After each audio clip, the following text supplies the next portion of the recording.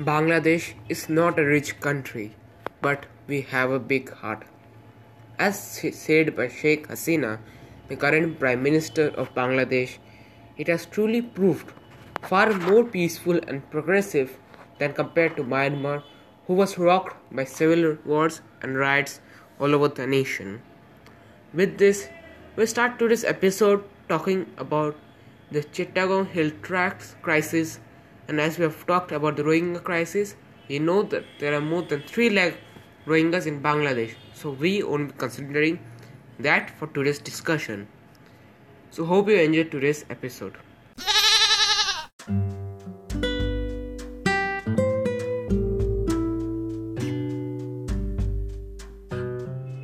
So hello everyone, I am your host Orko, welcoming you to Season 2 Crisis Asia as usual. So in today's episode, we'll be talking about the Bangladeshi as well as the Sri Lankan crisis. It is basically about the rebel crisis, about the ethnic minorities. So if you consider in Bangladesh is basically, as we know, is a Muslim majority country, though there is some small ethnic minorities such as the 3 main tribal kingdoms in the Chittagong Hill Tracts. Those are the Juma people, Kuki people, and the Tibetan Burmese people. So there are Buddhists as well as Hindus in that region. So that is the sole topic for today. So as we have seen in the recent news that Modi ji had started the policy of CA NRC, with which they will be giving the persecuted Hindus a special right of citizenship in their motherland, like the Israelis give the Jews, Ethiopian Jews. So in the same way, we are sheltering about thousands of Hindus in our nation. So what actually happened in the region that led to such an act being published by the government? Basically, it was a rebel. In the Chittagong Hill Tracts, as we know, it's a Hindu majority state of Bangladesh. Over there, mainly the main composition of the people are tribals, also known as Pahari people who stay in the hills, and the other main town people are in the bottom round of Cox's Bazar, not in that region. That's basically hills, and so there is hill people.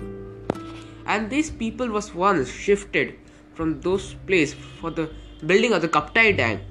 That dam was built in the period of Britain, when Britain ruled India, and when the people were displaced, they didn't get any compensation, nor any refuge in any other place. There was an outraged anger at that very moment. And when Bangladesh got its independence in 1971, they still didn't get any compensation from the Bangladeshi government either. So they started rebelling. And as a result, Bangladeshi government started an counter-terrorism operation to control these 3 major terrorist organizations, that is basically small, not like ISIS, that are being composed of only 200 or 300 terrorists per organization. So they were successful in suppressing them. And also the Bangladeshi government, so as to subdue this rebellion, also gave more than 4 lakh Muslims free land in those regions, and that's a claim by government, and hopefully it is correct or incorrect. That's I'm not anywhere to judge that. So, and this also led to an anger in the tribal people, and when there was huge persecution, huge discrimination, those people fled to India and took refuge in Assam, West Bengal, Tripura, etc. And those people are now given citizenship, but that a few years ago when they had settled, that time they weren't. So this crisis in Bangladesh basically impacted the country itself because of its losing authority in the Chittagong region, because that's like a narrow piece of land. So it is a huge deal for Bangladesh as well as it impacted India, because India had to take such an act like CA NRC. So basically it was up till here. And the Rohingya crisis, that estimates to about more than 3 lakh people living in and around Cox's Bazar and other cities of Bangladesh, that is also a crisis, but basically it is supposed to be of Myanmar and not Bangladesh. And Bangladesh is still peaceful, progressive than compared to Myanmar or Burma, which is rocked by continuous eruptions of civil wars and political riots. And still Bangladesh has the second largest navy in South Asia with well-developed science and education, and still is far more peaceful. So, hope you understood the Bangladeshi crisis, and now we'll be concentrating on the Sri Lankan crisis. Sri Lanka also has the same crisis.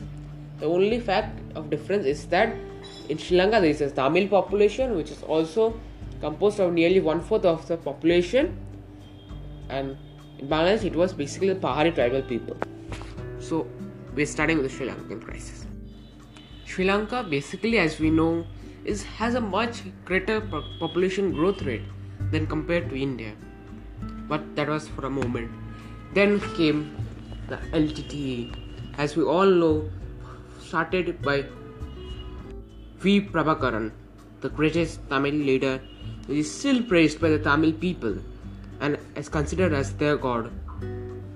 So, what actually happened that led to a huge decline of sovereignty over the northern Sri Lanka?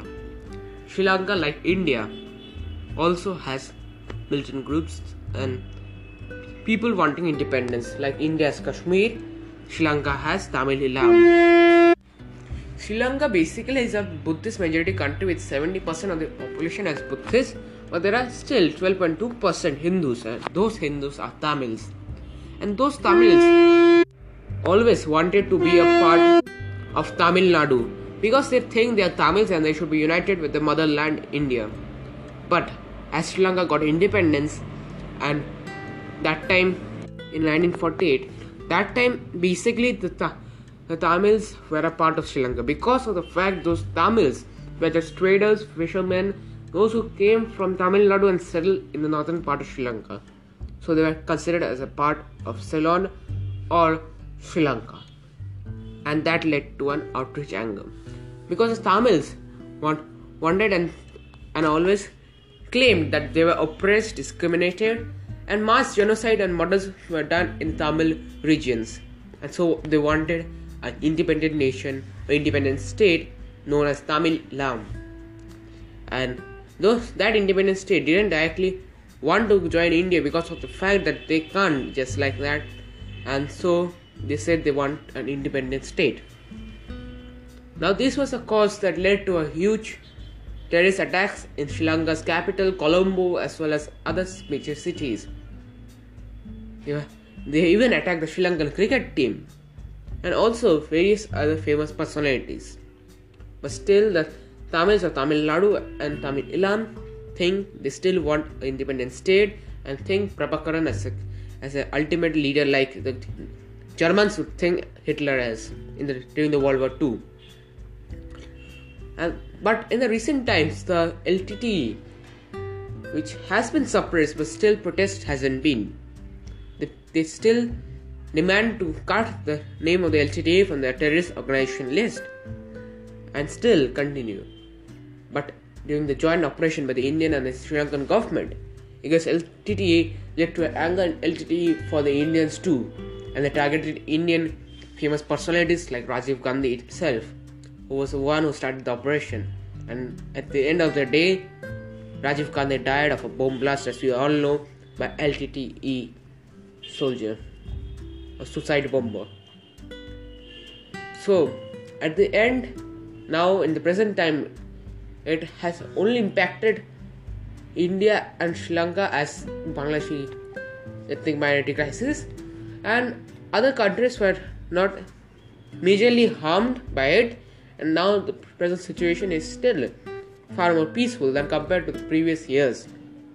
And so, with this, we come to the last question that many claims or many intelligence like foreign Western media used to think that LTTE was funded by India, but that's not true, because India can never fund a vandalizing militant groups. It only wants sovereignty, and if India wanted, then they would always talk in the UN or other organization about it. instead of funding. So India shouldn't be blamed about it, and hope you understood today's episode. And please like and follow my podcast so that you don't miss the next episode. Till then, goodbye.